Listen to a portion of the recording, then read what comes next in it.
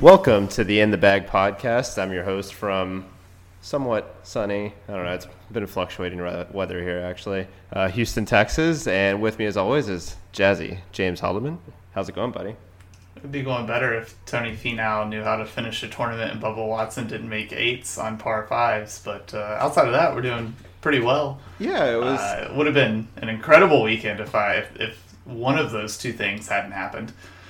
Yeah, it was it was a pretty frustrating weekend, honestly, except that we still won money, but somehow I have no idea how it ended up happening. Yeah. But luckily the guys that we were high on at the bottom were all the guys that had good weeks, except for unfortunately Charlie Hoffman kind of let us down. But Byrne fighting back on Friday and Werenski for me until Sunday having a pretty big round, and then he even battled back into the top 20, which was good for me. So it was a fun tournament to watch. It was nice to have some feel good stories instead of just watching chalk win a tournament every week like we have for the past. Yeah, the Michael Thompson speech was super awesome.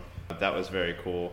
Yeah, I definitely, I wasn't my favorite tournament, but I mean, I think as they were coming off the 16th green, there was 5 people tied at there was 2 people tied at 17 under and 4 or 5 people tied at 16 under or something like that. And we potentially might have a 5-way playoff.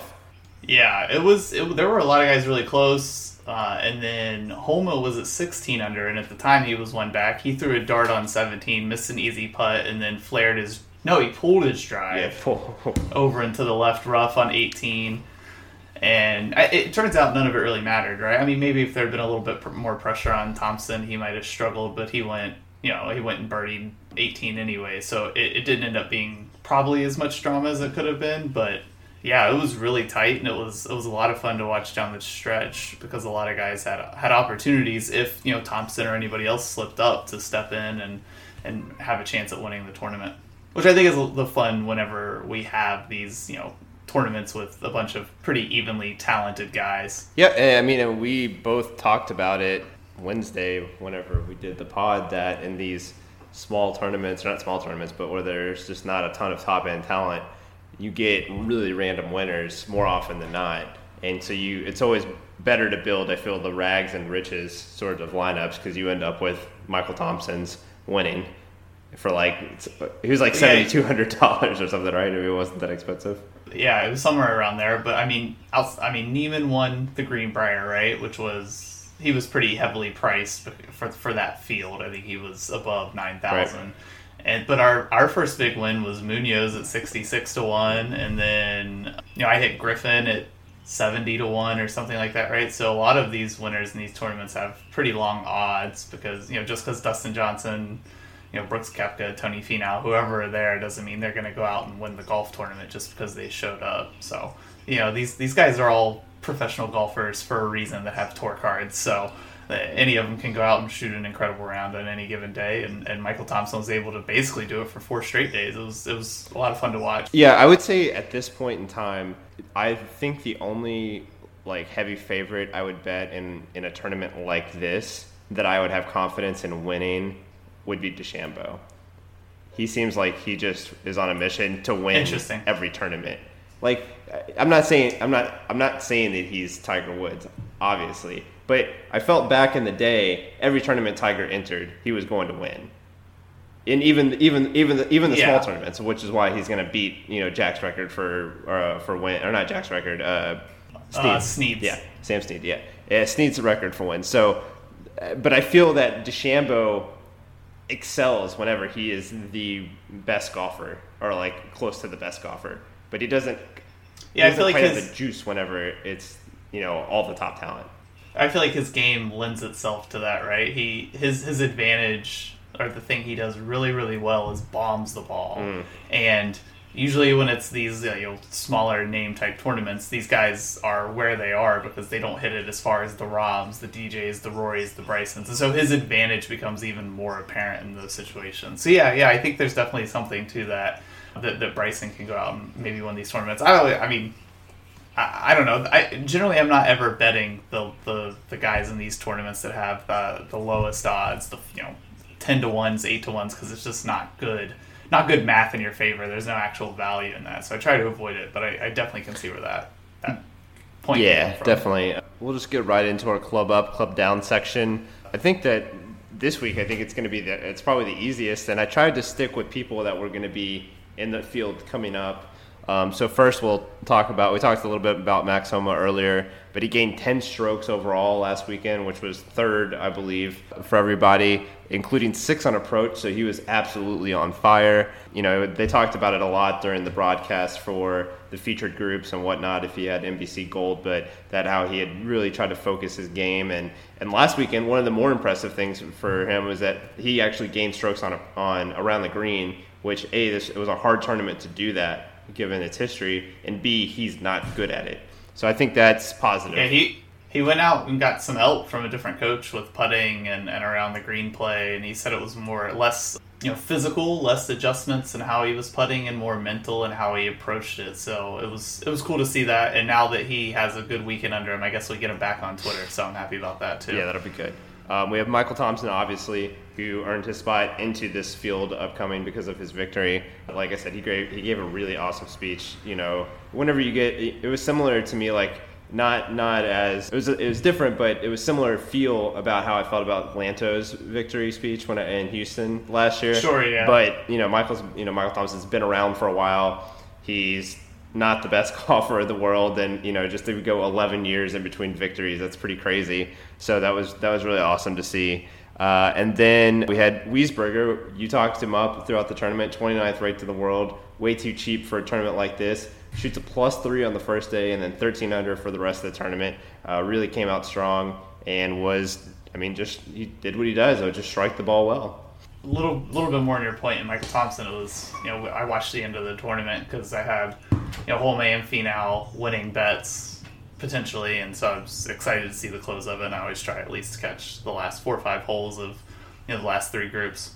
And when he was giving his speech, Anna was watching it with me, and she's like, "Oh, that's really nice. Like, he's very emotional." I was like, "Yeah, like a lot of these guys, people think because they're professional athletes, they're like millionaires, but golfers that are like grinding for their tour cards every single year, unless they, had big sponsorship deals or whatever, it's not that way. They're literally trying to make cuts to feed their families. That's how it works for these guys. So he's, this just set him up for life for however long, right? I know he had a second in a U.S. Open, I think in 2012. And then he won in 2013 at the Honda Classic. So he's probably okay, but Lanto, Griffin, guys like this, they live paycheck to paycheck. Not not like somebody making minimum wage does, but it's tough for them to make a living on it. They're making you see guys like this winning $200,000 a year, which is not a lot in the golf world. Right. And sure. Yeah, but I mean, like Lanto Griffin, when he won during his speech, he said his buddy gave him a caddy job a couple years prior just so he could have enough money to continue playing on tour, right? Like some of these guys, if they don't, it's a struggle. So it's cool to see stuff like that. My list is basically exactly the same as last week. I didn't specifically look to include anybody that was playing this week, but I have Henrik Norlander because I was so off on him. I feel like I got to give him his props. Finished T18 last week, or T23 last week. Was still solid. He had a hot day though. He did have one hot day, but a hot day made a solid I have a funny finish. thing about that. I was looking at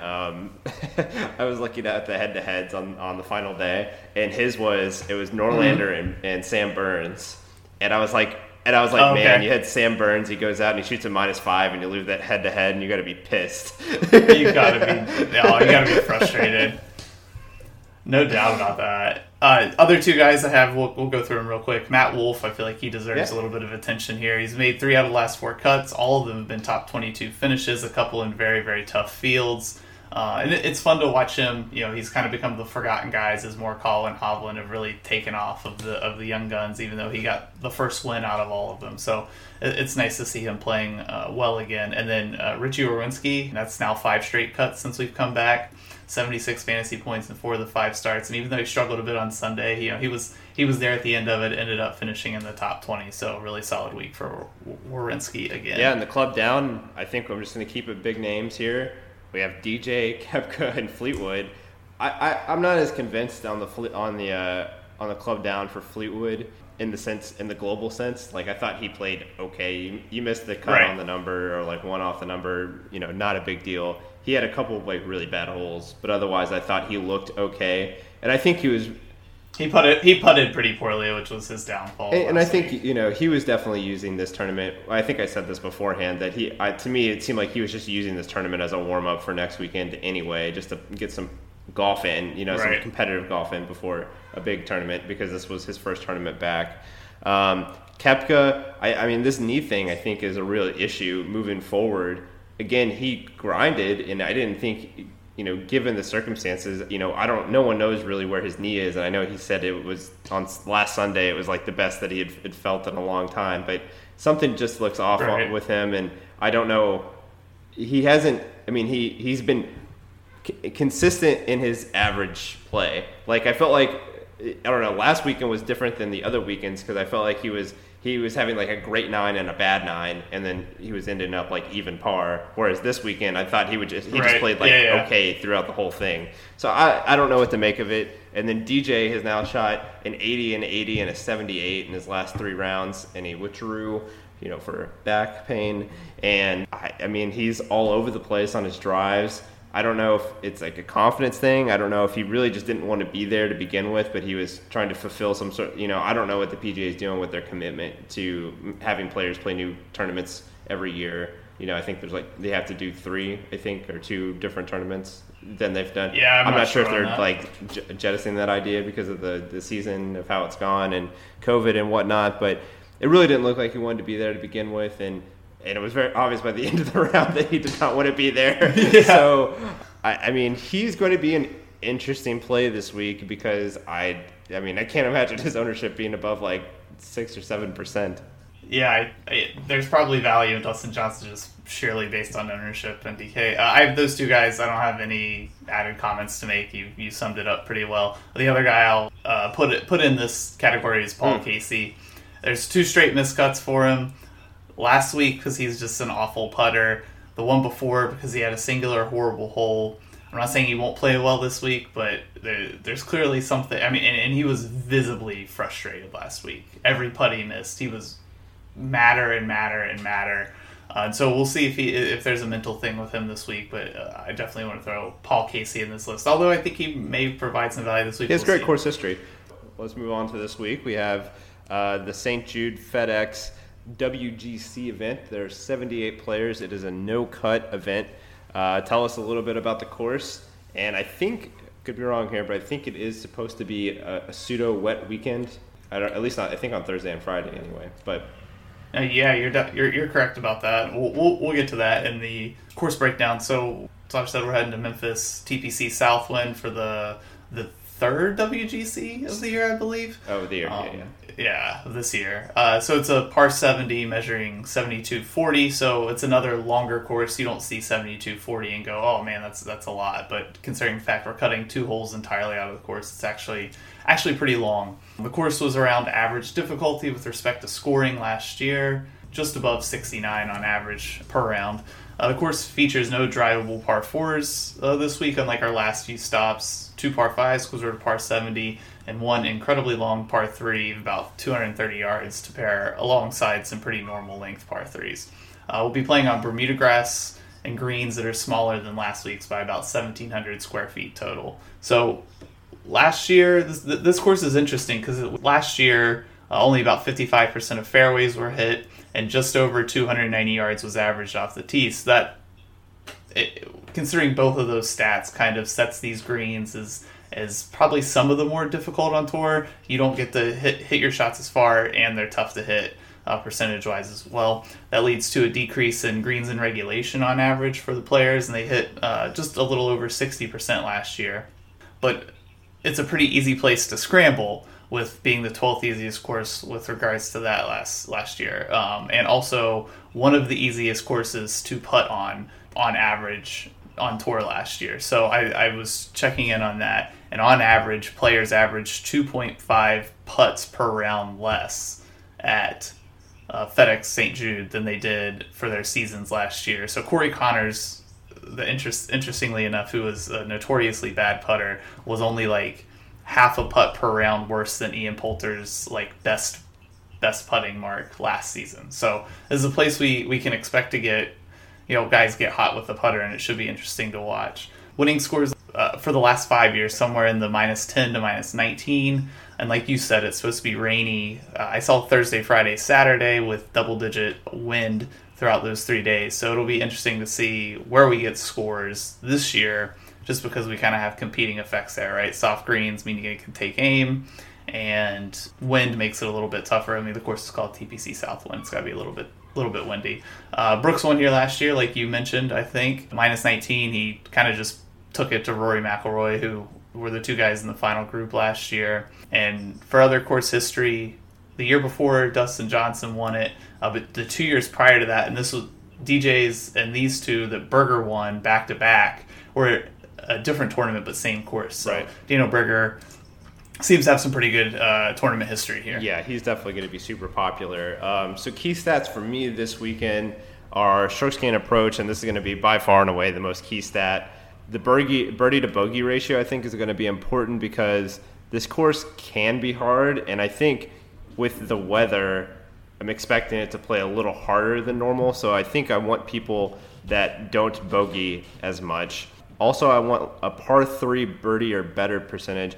Now, I could be wrong on this, but I think this is the only course on tour in which the par 3s are under par. They score under par. And I think this is... You may be right about that. I'm not 100% sure. And I thought that was unusual. And so I think that people that can really feast on these par 3s are where it's going to make a difference, because the par 5s are not long, and they're like 540 and 511. Like, I think a lot of people... Yeah, they're both very I think gettable. like everyone's going to be able to reach them. So I think this par 3 scoring is something that we may be able to differentiate ourselves on. And then, putting and off the tee, I'm kind of wavering on the putting a little bit. I don't know. I'm not sure. I'm not quite sure what to factor that into my model yet, but I will factor it in one way or another. I just don't know how heavily.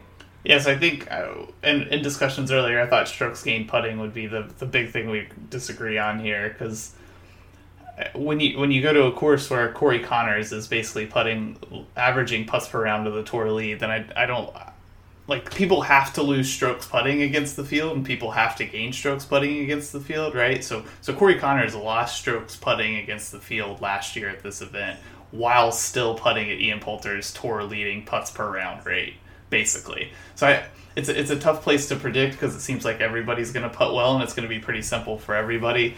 But so the place I'm going is strokes gained off the tee, because I think you have to put yourself in birdie opportunities, and I'm going to do that alongside my favorite stat, which is yours as well, strokes gained approach. I think in a no-cut event, we've talked about this prior in this season when we had other WGCs that were no-cut, you are going to have guys that are going to make a lot of birdies, and to do that, you have to strike the ball well. I'm okay if you make a few bogeys, because you're not going to miss the cut, right? You're not going to miss the cut because you scored 3 over on a par 5 one time, and that's just not going to ruin your weekend. Especially like Bubba Watson played well outside of that one hole last week, so something like that isn't going to ruin your weekend. And then I'm going to be looking again at long par 4s. Just a quick rundown to keep this going. Last week I said that was a differentiating stat, and everybody tied for 8th had either increased their position or stayed the same, and that was just Tony Finau in long par 4 scoring. So I think we're going to try and separate ourselves there again, because holes, par 4s, 450 to 500 yards, make up 33% of the holes this week. Fair enough. Yeah, I think the putting thing is definitely noted. I think that's why I think I'm going to lean more heavily on this par 3 scoring, because I just think it's going to be so important. Like, people are going to have to score there. Another thing I may add into the model, I don't even know if I call mine a model, because it's not really scientifically based like yours, but just something I look at, is streaks. Because with getting 4 rounds, I think you're going to be able to get some guys that will get hot. And I think that's kind of important in these no-cut events, because you don't have to worry about them being off. So that maybe it's not like a determining factor, but it can be like a tiebreaker if you're trying to choose between a couple of guys or something like that. Yeah, I think that makes sense. I don't think that's a bad place to go. Guys get streaky and make a lot of birdies, and now, regardless of how you play over your first 2 days, you're guaranteed to have 36 more holes to try that again. Exactly. So with that said, let's get into the DFS. field here. So we have, like, I'm not sure we're going to go over everyone, but I think we can kind of take a little bit longer on all these sections, just given the fact that there's only 78 people in the field. So we'll start with the top, which is 5 guys of 10,000 or above. We have Rahm at 11.4, McIlroy 11.2, DeChambeau at 11, JT 10.7, Cantlay 10.1. Who's your favorite and who are you fading? 2 favorite guys in this section are Rory McIlroy. I think this is a talent and fit play. Last 3 WGCs, he's finished in the top 5 of all of them. He was in the final group here last year, and I know it was kind of a black mark on his record to Rory, so I expect him to come out and play this week. I also think he's lost a little bit of his luster. He lost the number 1 in the world ranking. He hasn't really looked that great since we've come back, so maybe his ownership will be a little depressed at his price. You know, Bryson's still kind of the hot name. Justin Thomas is a little bit cheaper and has been playing really well. So I think Rory might be a combination of lower owned and maybe the best player in the field. We can debate that, and we're grasping at straws, whoever we pick there. The other guy I like is JT, just because I like his price. He can be a little more volatile, I think, than the rest of these guys, but he makes a ton of birdies. So even if he struggles Thursday, Friday, he's going to make a ton of birdies Saturday, Sunday. The guy I'm going to not play this week is Bryson. I just think he's my least favorite play out of these 5 guys. There's no reason not to play any of these guys if you're going to pick from the top of your roster, but I'm going to go with Bryson. Yeah, I think what Bryson does well is limited. I think we talked a little bit, or at least I mentioned at the beginning, where he's just not as good in these tournaments where you get everyone at the top. I would say probably, honestly, the Byron Nelson was probably the first event where I was like, oh wow, like Bryson's like actually competing like with everyone else here. That doesn't usually happen. Sure. I like Rory the best as well, especially because he's not the most expensive guy. But I mean, you can't really go wrong here. Cantlay finished 12th last year. JT finished 12th. Rory was 4th, and Rahm was 7th. So I mean, every one of these guys did well here last year. At this point, it's really just about, I think, for this particular field, it's less about what the price point that you're choosing. It's just about what guy you want to fit in at the bottom to get into your lineup. I mean, price may be a determining factor, but I don't feel like it really is going to be for me. Yeah, it's interesting. You talked about, what guys make birdies while avoiding bogeys, and I feel like that's Patrick Cantlay. Right, Andy's the cheapest in this space. He makes a ton of birdies, but he also doesn't tend to make the big mistakes other guys do. The problem is the last 2 tournaments we saw him, even though he grinded out really solid finishes, he couldn't hit his driver. So all over the place. Anywhere within the realm of the fairway, which is something I'm pretty heavily weighting this year. So Patrick Cantlay worries me a little bit, but I think he's like the value play here. He's the smallest name out of these top 5 guys. He's coming off some really solid finishes, and he's got a really solid game that I think fits the course profile if he can figure the driver out. Plus, he's right above Webb Simpson, who is another name that I think a lot of people are going to be playing. So for his price, what he brings, and what I think his ownership is going to be, I do like Patrick Cantlay quite a bit this week as a value. Yeah, play. I think so. We can just go on to the next set here. We'll just stick into the 9,000 range. So we have Fitzpatrick at 9,000 all the way up to Webb Simpson at 9,900. Webb finished 2nd here last year.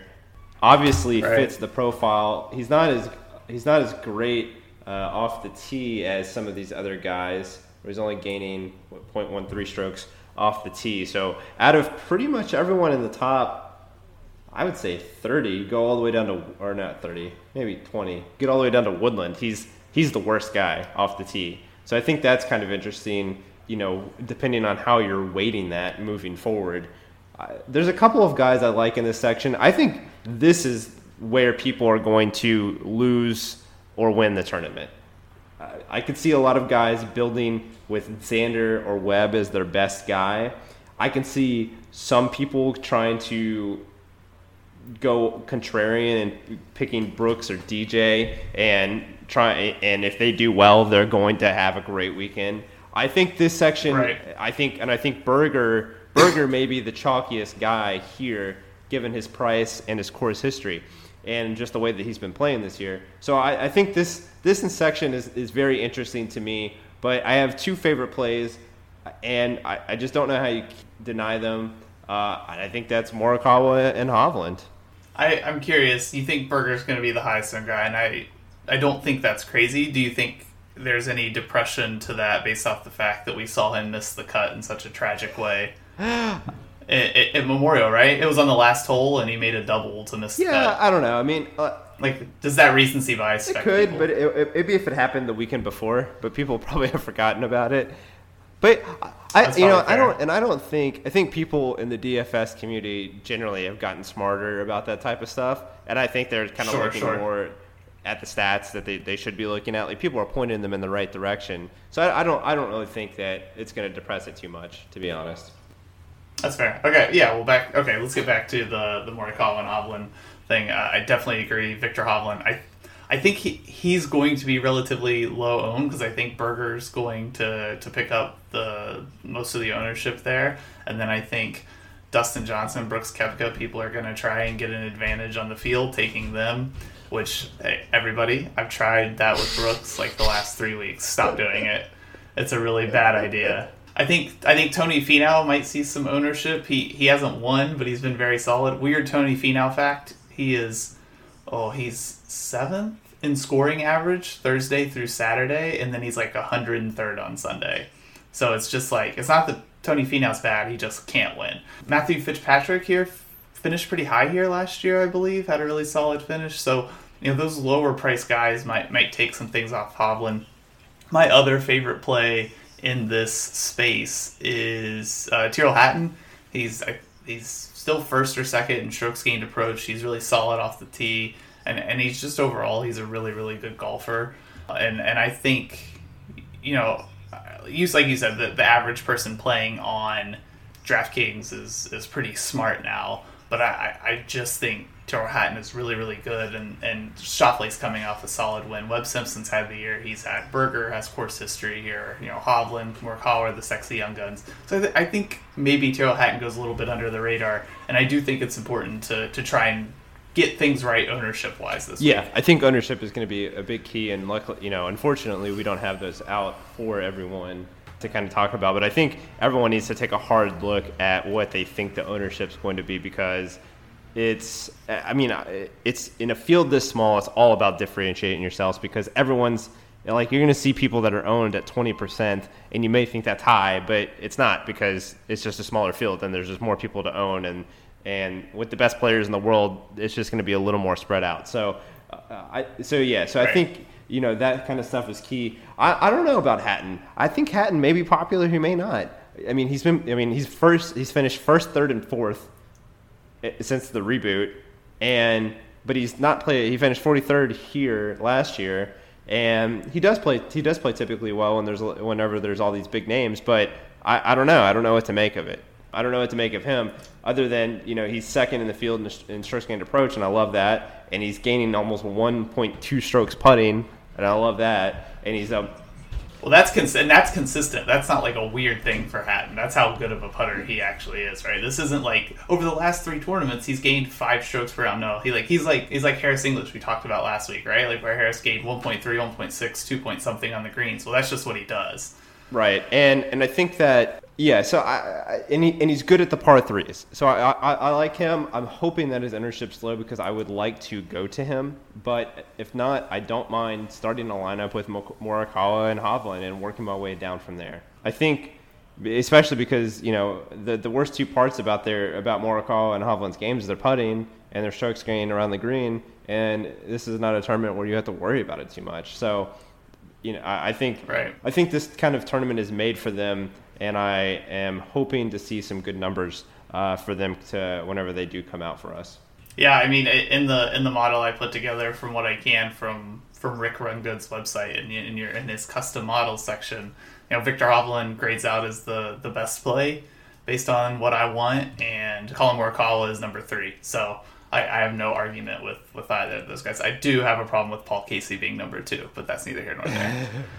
What about Xander? I think Xander's interesting. I feel like he's the name that generally goes under the radar. It's like he's under the radar. He's like over the radar now. He's like yeah. He's like He used to be a hipster, but now he's just mainstream. This is what like a week where there's nothing about Xander that like really scares me away. I think that there's always just other guys I'd rather have, which is weird because Xander's, he's such a good golfer. Maybe in a couple lineups you like pivot off of Webb Simpson and play Xander as your expensive guy if you want to play Webb, just to get maybe a little bit lower ownership. But I was really impressed with what I saw from last time out. We saw Xander come from 7 over or whatever, battle back to make the cut at the Memorial and post a pretty solid finish. So yeah, I mean I don't mind Xander. Any one of these top guys except for Finau and Fitzpatrick and Koepka, anybody above Dustin Johnson just won 3 weeks ago, even though he's been bad, but anybody above 9,200 in this price point I think could just go out and win this tournament. So you're not going to get a ton of argument from me if you decide to start one of your rosters with Hovland and up. Yep, I agree. The one thing that I will say that does make me wary in this type of field, and I don't think, I could be wrong on this, but last weekend, it was so crazy that I don't even think you had to have Michael Thompson in your lineup to have won whatever tournament you were in the GPP world. I think you could have done it without him.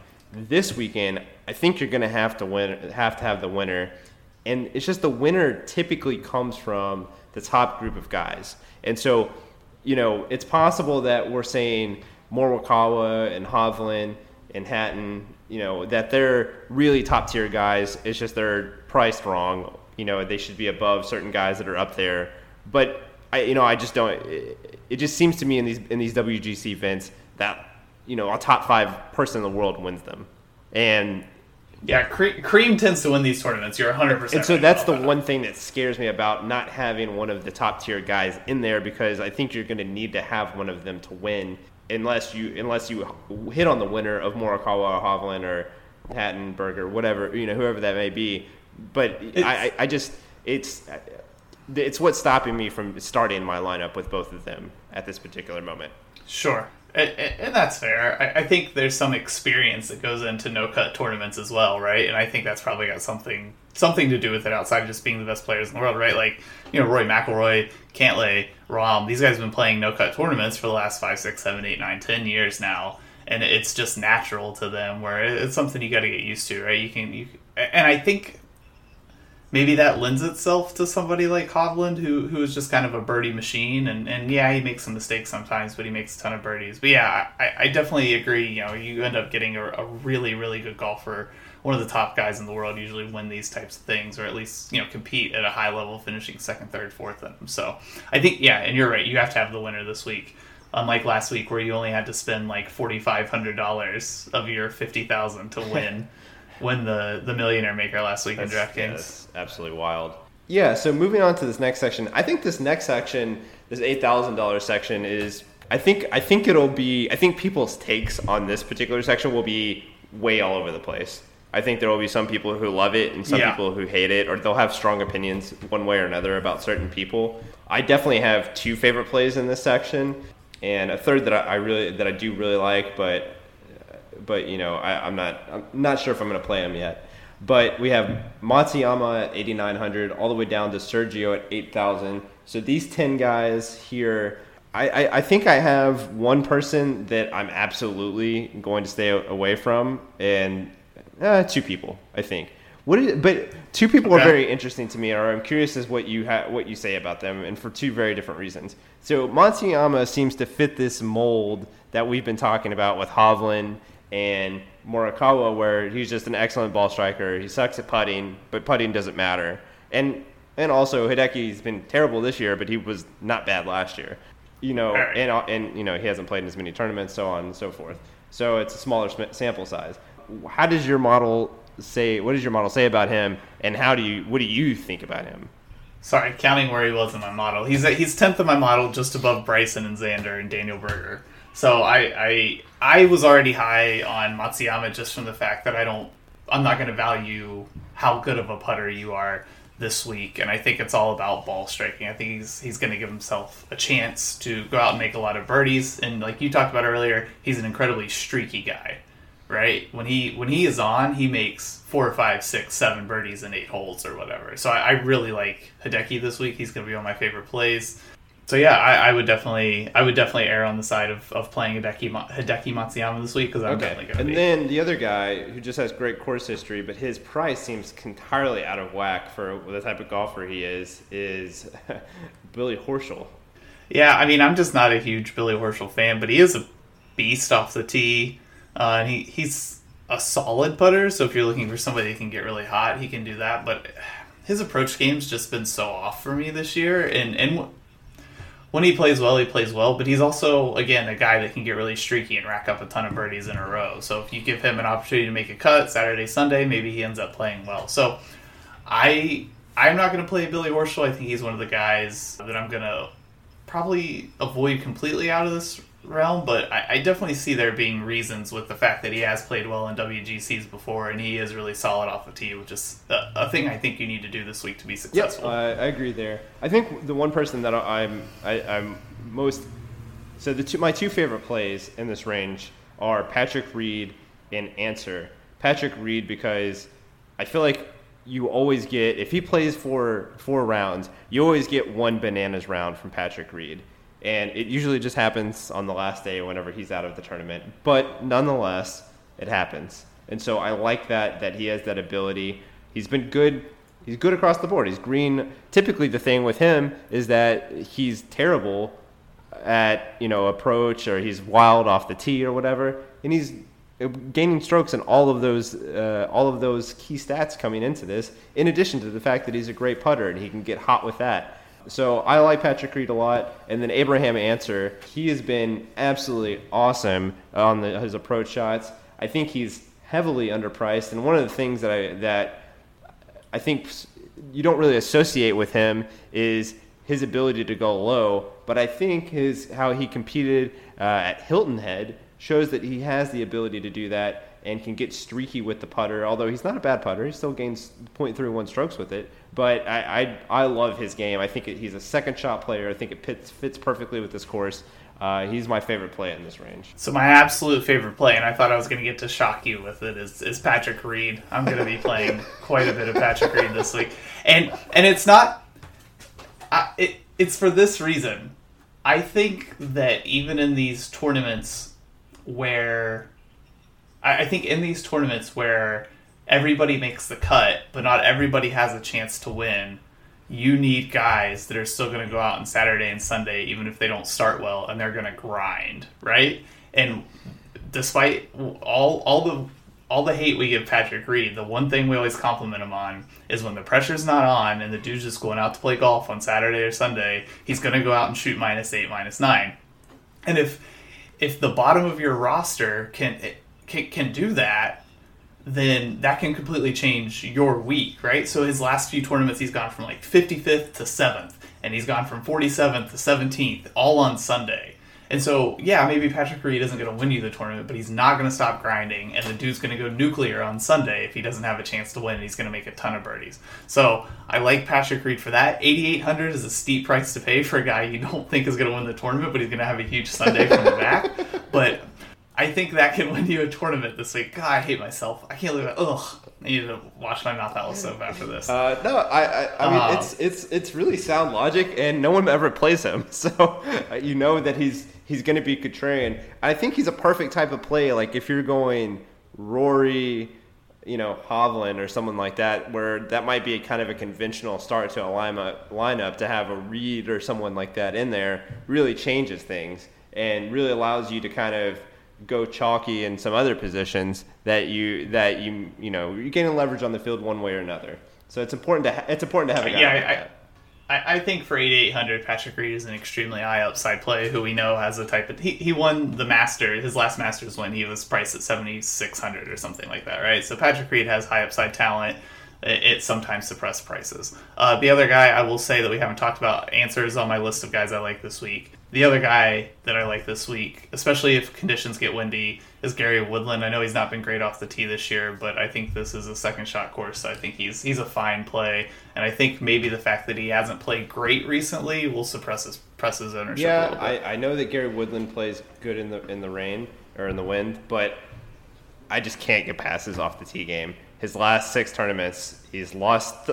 He's been lost spraying 3.79, lost 2.2, lost 4.83, lost 2.1, lost 1.58, and gained 3.41 at the workday. I mean, he's just been awful off the tee. I just can't get past it. The two guys that are one guy that I think is pretty interesting that I think they even provide some monicum of ability to win this tournament is Ricky and Day. I think they're pretty similar players where I feel like they've kind of gotten their sea legs since the reboot. Day's got a top, he finished T7, T5 2 weeks in a row, or T7, T3, something like that. And then Ricky, I think, has been doing really well. And this is the type of course that he can do well on because he doesn't have his big struggle has always been his driving ability. And if he doesn't have to have the driver where he can just kind of focus on a wood and be accurate off the tee, I think that helps him out a lot because he has the ability to do well on these approach shots, and he can really get hot with the putter. I mean, even he's gaining 0.33 strokes off the tee this year. I mean, that's really good. So I think, I don't know, I kind of like Ricky this week. Yeah, I think there's an argument to be made for basically all the guys in this range, right? Sergio is great off the tee and approach this year. He's only missed 1 cut. He's just a terrible putter, but he's going to putt better here because everybody does. So all the way down to there. Jordan Spieth can get hot, make a ton of birdies. I think there's arguments for everybody. You have to pick what you want. Ricky Fowler and Jason Day are kind of at the bottom of this category for me, just because I think while they are two guys that, I think they're too safe. I don't think we need to make a ton of birdies upside is there with him, right? Jason Day could come out and just only make 1 bogey the entire tournament and shoot -8, -9, which just isn't enough, right? Like that. And I feel the same way about Ricky Fowler, although he tends to get a little bit hotter and colder, but I just feel the same way. I feel like they're just going to be solid scores this week, but they don't provide you with that high birdie upside. Gotcha. I don't know. I think the course is going to play a little tougher this week given the weather, so I'm kind of more interested in some guys like that.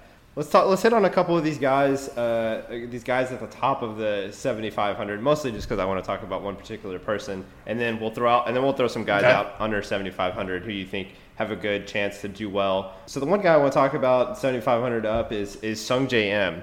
What do we make of him? I kind of like him this week because he's just too cheap. You're getting talent with that, even though he has been awful with his irons recently. The talent is in there, and it's the type of tournament where you need guys that can win from this range, and there's not many of them, and he's just one of the guys that can do it. I feel the same way. I feel like this is way too underpriced for Sungjae Im. The problem is I feel like everybody who plays daily fantasy golf is going to be saying the exact same thing about Sungjae, right? Oh my gosh, we get him at 7,500. There's too much talent, and I feel like he's going to be extremely highly. Yeah, I think ownership, and that scares me a little bit. Going to be important for me with him. If he's 12 to 15%, I think it's worth it. Anything higher than that, you might be getting dicey. Sure, yeah, but I don't know. He's got to break through at some point again, right? He's just too good not to. And so, I think Sungjae Im is incredibly interesting. I have him written down as, he's one of the guys I like at this price point. And you said Casey graded well in your model. Leishman has been awful off the tee recently, but, and he's been... Finished third here last year. He's been awful on his approach shots, too, because he was going into the workday, he was first in stroke gained approach, and he is now 4th and only competed in 2 tournaments, which is... Yeah, he's really reeling right now. He's just really not. But he also his these weird, it's like whenever we say, you don't play Keith Mitchell unless it's on Bermuda. It's kind of the same way with Leishman. He putts really well in Bermuda. He has one of the biggest swings in terms of how he putts on other grasses compared to Bermuda. So he does. That's true. That helps you a little bit with him. Stinson's back for his first one. I think Kevin Na is kind of interesting. Even though he's bad for the year off the tee, he's actually been pretty good recently. So that bothers me a little less. But I think, I'm interested to see what Im's numbers are. Im is definitely going to be my play if it's anywhere beneath 15%. Do you have any interest in Matthew Wolff, given that he's played really well 3 out of the last 4 weeks? We're in a no-cut event where his bad rounds can't hurt him. And he dropped basically $2,000 in price from last week to this week, and he had a pretty solid week last week. I have to admit, he didn't pop in anything that I was doing.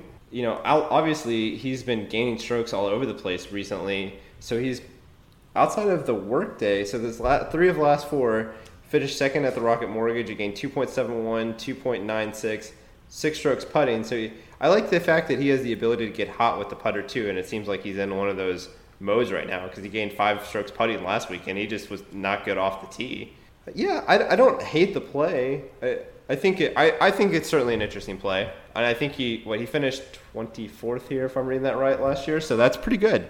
Yeah, he actually might be pretty low owned too, just because he might get lost in the shuffle, like how I kind of lost him in the shuffle whenever I was looking at it. So, yeah, I think that's completely fair. Interesting. Okay. Yeah, I was curious. Another name that two names very similarly priced, actually same price. The 2 guys at 7,300, Scotty Scheffler and Corey Connors. I feel like this is a ball striking course where you kind of you can make putts. Any thoughts there? Any reason to avoid them, or you're thinking about playing them? I will not play Corey Connors because I just don't play people who don't ever gain strokes in putting, and he's that person. Okay. Scheffler has been pretty inconsistent. He's good off the tee, but he's lost strokes approach 3 of his last 5. So I don't know what to make of that. I mean, the talent is certainly there, no question about it. I think there are better plays. I think, for instance, I'd rather play Homa, who's I think has shown to me that he has the ability to be consistent. He is priced weirdly low this week for his performance. Yeah, and I think he may be popular because of that, and so I'm not sure I'm going to play him, but he's definitely someone I'm looking to in this range. Ian Poulter finished 8th here last year, and no one really likes playing Ian Poulter, but he's just also not a good ball striker, so... He does it entirely off the back of the putter. So there's that. Which, I kind of... I've thought about this in just a global sense. I was like, if it's an easy putting... Doesn't that make I wonder if that makes better putters better because, or maybe there's a ceiling to how good your putting can be. Yeah, I don't know. I was thinking about that same thing today actually when I was looking at the putting stuff. Ian Poulter here last year, I said that on average players gain 2.5 putts lower per round. Ian Poulter also matched that trend. He was at 27.5 for the season and putted average 25 that's putts amazing. per round, right? So it's still, it's still the mold fits no matter where you are. And so it did compress the field a little bit, but yeah, I was there was an argument in my mind about whether easier courses to putt on bring the field together more, or if harder courses to putt on bring the field together more. And I would have to do some more research into that to see what it is, but I do think that's an interesting point. So for that reason, and I like Homa a little better than Connors. I also like Hadwin better than Connors because he gets strokes across the board except for off the tee. And he's not terrible, but he's just inconsistent, and so that could be his downfall. He could have a bad weekend for that. I think Homa is a safer play, and I think that's kind of what I'm going to be going for. If I'm going to go low, I might go for someone that has crazy upside. But I think in this 72, 73, 7400 range, I'm going to be going for guys that are guaranteed to not guaranteed, but that are just going to be solid. I just don't kill me, please. I think the Sung J M, Joaquin Niemann, Ian Poulter, Scotty Scheffler, Corey Connors, Adam Hadwin, Max Homa, Bubba Watson, tier of 8 guys is really, really interesting because I feel like you can go a lot of different ways with that depending on what you're looking for. Yeah, and the ownership may be all over the place. I mean, I just don't know what to expect. Niemann is another guy where, in theory, he fits this course like a glove because of the putting. He's not good at it, but everywhere else he's great, and he's been playing pretty well this year. He missed the cut at the Memorial, but before 31st. 2 turns before that, 3rd, and turn before that, 32nd, and those were all pretty stacked fields. So I like the way that he's been playing. But I also like Bubba. I don't think Bubba's a bad play. He finished 9th here last year. Bubba was solid except for one hole last week. And if he does that, then he plays the weekend and maybe things go differently. Not specifically for me, but for a lot of people who used him as their contrarian play last week, right? And here that wouldn't have mattered. So it's his putting has been awful. He's lost strokes 6 straight tournaments putting, and so that worries me. Even though it's that's fair. It could be something weird. Okay, let's get down below the cheap 7,000, and let's see anything that pops to you. I have 2 specific guys that I also have 2 guys. My favorite Canucks. I got Nick Taylor and Mackenzie Hughes, Mac Hughes. They're both. Mac Okay, Hughes gotcha. has been awesome. Like here, right? He finished 6th last weekend, 48th, and then 3rd the weekend before that. Also has a 2nd in his last 6. Didn't compete here last year. I just think he has the ability to go low. Obviously, the one thing about him is that his ball striking is bad historically, but it's been good recently. So I think you can kind of play off Right. of that form if you want. That doesn't bother me. And then Nick Taylor is kind of the opposite. He hasn't been playing terribly. He missed the last 2 cuts, 46th, miscut 9th, and he finished 60th here last year, which obviously isn't good. But he won on the tournament earlier this year, which is pretty unusual for a guy that's priced at 6,100. And he's also positive in ball striking and positive off the tee, and that's unusual for a guy that's 6,100. So I like him as well. Sure. I like both those names for sure. The 2 guys that really pop for me once we get down here, I preached him last week, going to preach him again. Bernd Weisberger, how's the 29th ranked player in the world priced at 6,500? There's only 1, 2, 3, 4, 5, 6, 7, 8, 9, 10, 11, 12, 13, 14. There's only like 20 guys priced below him in this tournament. How? Like, it makes no sense to me in any way, shape, or form. And the other guy that really pops, he grades out at like 13th or something like that in my model. He's the, you go down and you got like Victor, Casey, Morikawa, all these high price guys, and then Ryan Palmer just pops up at number 12 or 13 on my list at 6,700, who had an incredible week. The last time we saw him, he was in the final group with John Rahm and played pretty solid. And I don't know. I like Ryan Palmer. I think this is a ball striker's course. I think he's really strong off the tee. He's solid with his irons, and it's a course where putting and around the green play doesn't affect you as much. So I think Ryan Palmer this low is a pretty And he also puts choice. better on Bermuda because that's what he is also a better Bermuda putter. I also think I might go dip into the well a little bit with Van Rooyen again this week if I have to. Okay, fair enough. We'll see. So you want to do an alternating pick, and who was Always. first last time? Did I go? You did. I like you going Okay. first. So we have can this stick thing with where it. I'm going to choose all the expensive guys, and that you're going to choose all the cheap guys because I'm. That's generally how we pretty do good it, at choosing the expensive guys, and you're pretty good at choosing the cheap guys. Yeah. I'm trying to figure out. I just don't know who is going to be the contrarian play. Like not a contrarian, but like I don't know. I've really struggled with choosing one of the top guys. It's really killing me. But I'll go down and I'll just choose Hovland because I know that I want Hovland in there. Okay.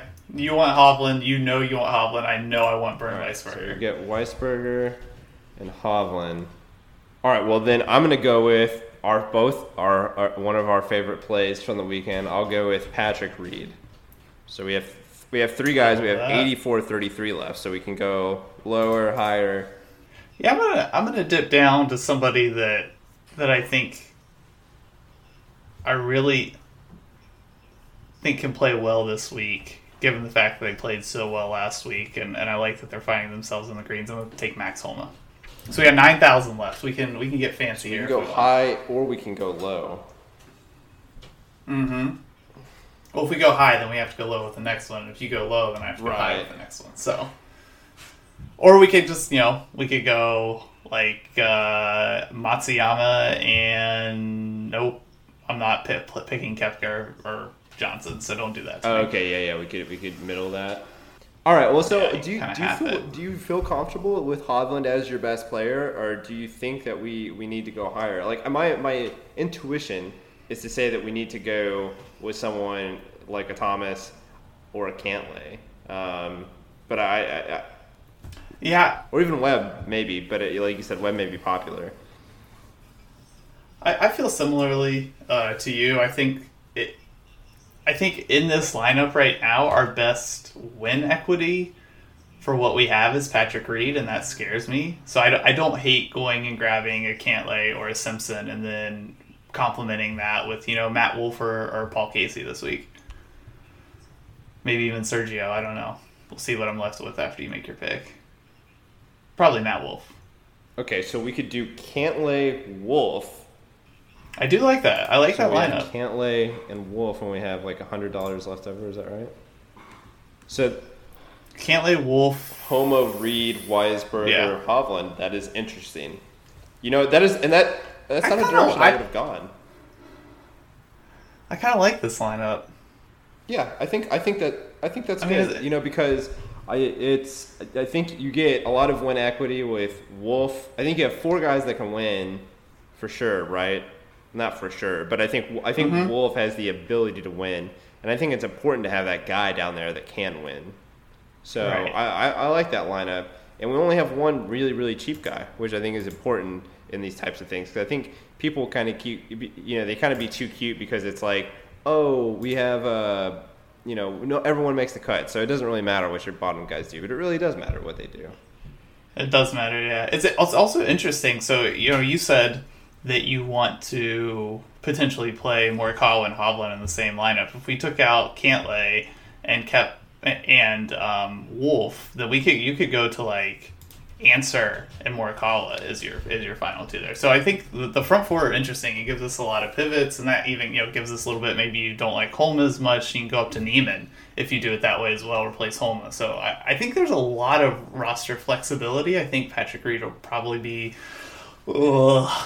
Sorry, I had vomit in my mouth a little bit. The centerpiece of a lot of my lineups this week. I just really like what he brings to the table, and I feel like it's probably karma for me bad-mouthing him for so long that he's probably going to play really poorly this week regardless, but I think Patrick Reed's a really, really good starting point for however you want to take your lineups. That all makes sense to me. Yeah, and then so I think the betting thing is kind of interesting this weekend because, like the top 20s are not really all that enticing, or they're, some sites don't even have them because there's only 78 people. I think the winners, though, are really interesting, and for instance, I thought some of these prizes are like really crazy to me.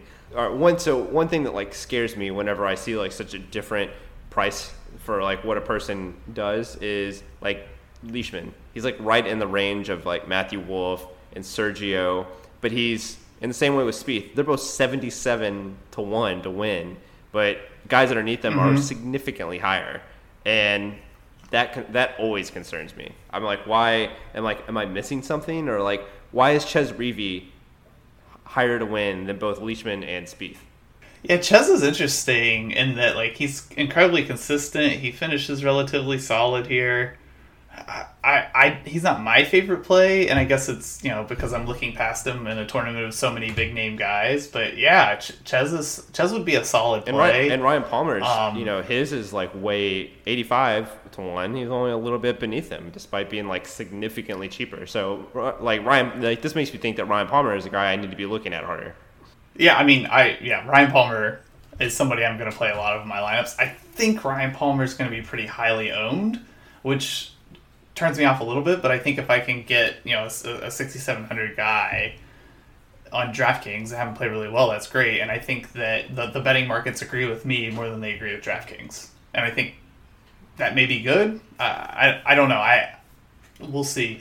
I think the other guy that like where the price difference really kind of scares me is Hatton, who is the 6th most expensive guy, but he's like the 12th or like tied for 12th on the betting market, and I don't know what to make of that, and that makes me think that he doesn't have the equity that we think he does, or does that make him a great play? I think that maybe what that tells us is that he doesn't have the win equity we think he does, and if you want to play Hatton, you need to pair him with somebody you think has a little bit more win equity, right? So I think Hatton, what this price tells me about Hatton is that the betting markets think he's a shoo-in for a top 10, but he probably has a little less value as far as winning the entire tournament. I think, and I might be just like crazy on this, I think my favorite play in all of this is Answer at plus 48, 48-1 basically. I think him right. or Hovland at 32. They're both great. Hovland at 32 is a solid number. Those are both great numbers. I love them. Patrick Reed at 38. Patrick Reed at 38 is fine. I just don't like we talked about this. I just don't think he can win. Well, I think this is because I value off the tee games. Actually, I'm not even gonna. I don't actually. I think Cameron Champ at 150-1 is like an incredibly interesting number. I don't think he's actually going to win the tournament, so I'm not going to bet it. But like, given the fact that he's so good off the tee, I think that's really interesting. But he's also played terribly the last couple of weeks. Mm-hmm. Yep. So I don't know, and also Henrik Stenson's at 135 to 1, and he's like 7,600. So yeah, well, I don't even know what to make of Henrik Stenson right now. Dude hasn't played a tournament as far as I know in like 3 years. So so it's all pretty interesting. There are definitely guys where the pricing is, what this looks like to me, the price between once you get from the 79 is Wolf, right? And you go to 77 or 76, and the price differential, it's like 30 to 1 difference between those little spots. So I think that's kind of interesting. It's like there's like in Vegas's eyes, there's like this significant drop off once you get there. What? Okay, here's the wildest number outside of Ryan Palmer's that I've seen so far. Scotty Scheffler is only 65 to 1. Right, and that's crazy. 7,300. He's 72, 7,300, yeah. And he's got a better number than Spieth, Leishman, almost the same as Wolf, better number than M. That's crazy. No, I agree with you. And then on the top, the one guy that stands out to me, like outside of Hatton being low, is Xander being 18 to 1, and he's above guys like Berger, Morikawa, Cantlay, he's and above Webb. Cantlay. So I mean, it makes that makes no sense. Maybe it's based off of his last 2 rounds at the Memorial. And he can put rounds seriously like that together though. But oh yeah, I know. Xander's great. I think, and this stuff isn't up yet. I think a really interesting play for first round leader this week is Benny On. He's tended to play well on Thursdays in his career. I think this is the type of tournament that or a course that fits him. He's really great off the tee, really good at approach, and doesn't putt great, which we can say about a lot of guys in the tournament. But I think he kind of exemplifies it and then fades off during the week. I think this is a super interesting first round leader bet. He could just go out and shoot a 64, 63. Yep, that I don't hate that. Don't hate that one bit. So I think there are definitely some interesting numbers. What is, I have to say, I do have an answer to the question, but it's not as definitive as it normally is. But what's your Mickelson play? Who's Patrick Reed Mickelson play? That is not something. Yeah, it's mostly because I hate it so much. I would have ever thought I heard you say. I don't know. I think mine. I just don't have a definitive answer because I'm kind of all over the place on where I'm building my lineup. Hovland is the one guy that I know I for sure won my lineup. So I guess I'll go with Hovland. That's fair. Yeah, I guess mine's probably also to some extent going to be Bernd Weisberger. I'm going to play a ton of And then who's the one guy that is drawing you in? I think the guy from the top that's going to be a little bit lower owned, I think it's Patrick Cantlay. I don't know why. I think I think he's going to be lower owned. I really like this price. I think he gives you some flexibility, which we showed when we did our lineups together. I think he's got pretty solid win equity, and I think he makes a lot of birdies and doesn't tend to make as big a mistakes as everybody else. And if he figures out what was going on in the tee when they were at Muirfield for 2 weeks, then I think he's got a really good chance to win the tournament. That is no complaints there for me. Mine is Fowler. I keep thinking, I don't know why, I can see Fowler doing really well at this tournament. I just like his ability. I like the way that he attacks par threes. I like the way that he was striking the ball last tournament. I think that he found something. He started putting his normal way, which means that he wasn't working out any mechanical issues. He was, solid in the mind. I don't know. I keep coming back to I'm like Ricky Fowler. I think he's going to do well. So that's my draw. And my fade. Yeah, who's your fade? I mean, it could be an obvious one, but you could do DJ or Brooks or whatever. I honestly think my fade is going to be Berger because I just think he's going to be so popular that I just end up not even going to look at him. I think that's a solid pick. I'm going to go with a guy that I said I didn't want to play last week. He's my least favorite play of the expensive guys. I'm going to go with Tommy Fleetwood. I just don't feel like this is the type of tournament where Tommy Fleetwood's going to excel. He doesn't make enough birdies to really give himself a chance over the course of 4 days, when some guys can just go out and shoot, 61, 62s maybe. And I think Fleetwood's just really solid, really consistent golfer. So I'm going to fade Fleetwood. I think he might end up being relatively highly owned again because he's not all that expensive. I'd like to add one more now to this that we're doing.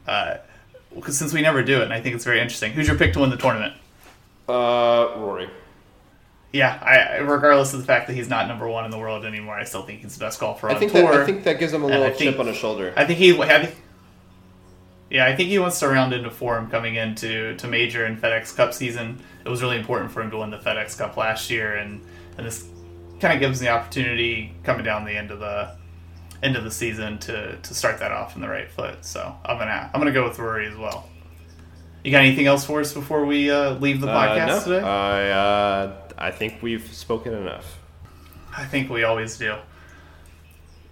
That's all we have for you this week. If you want to interact with the show or either of us, you can find the show on Twitter and the Backcast, Slaughter at Slaughter, and myself at JamesPaul4.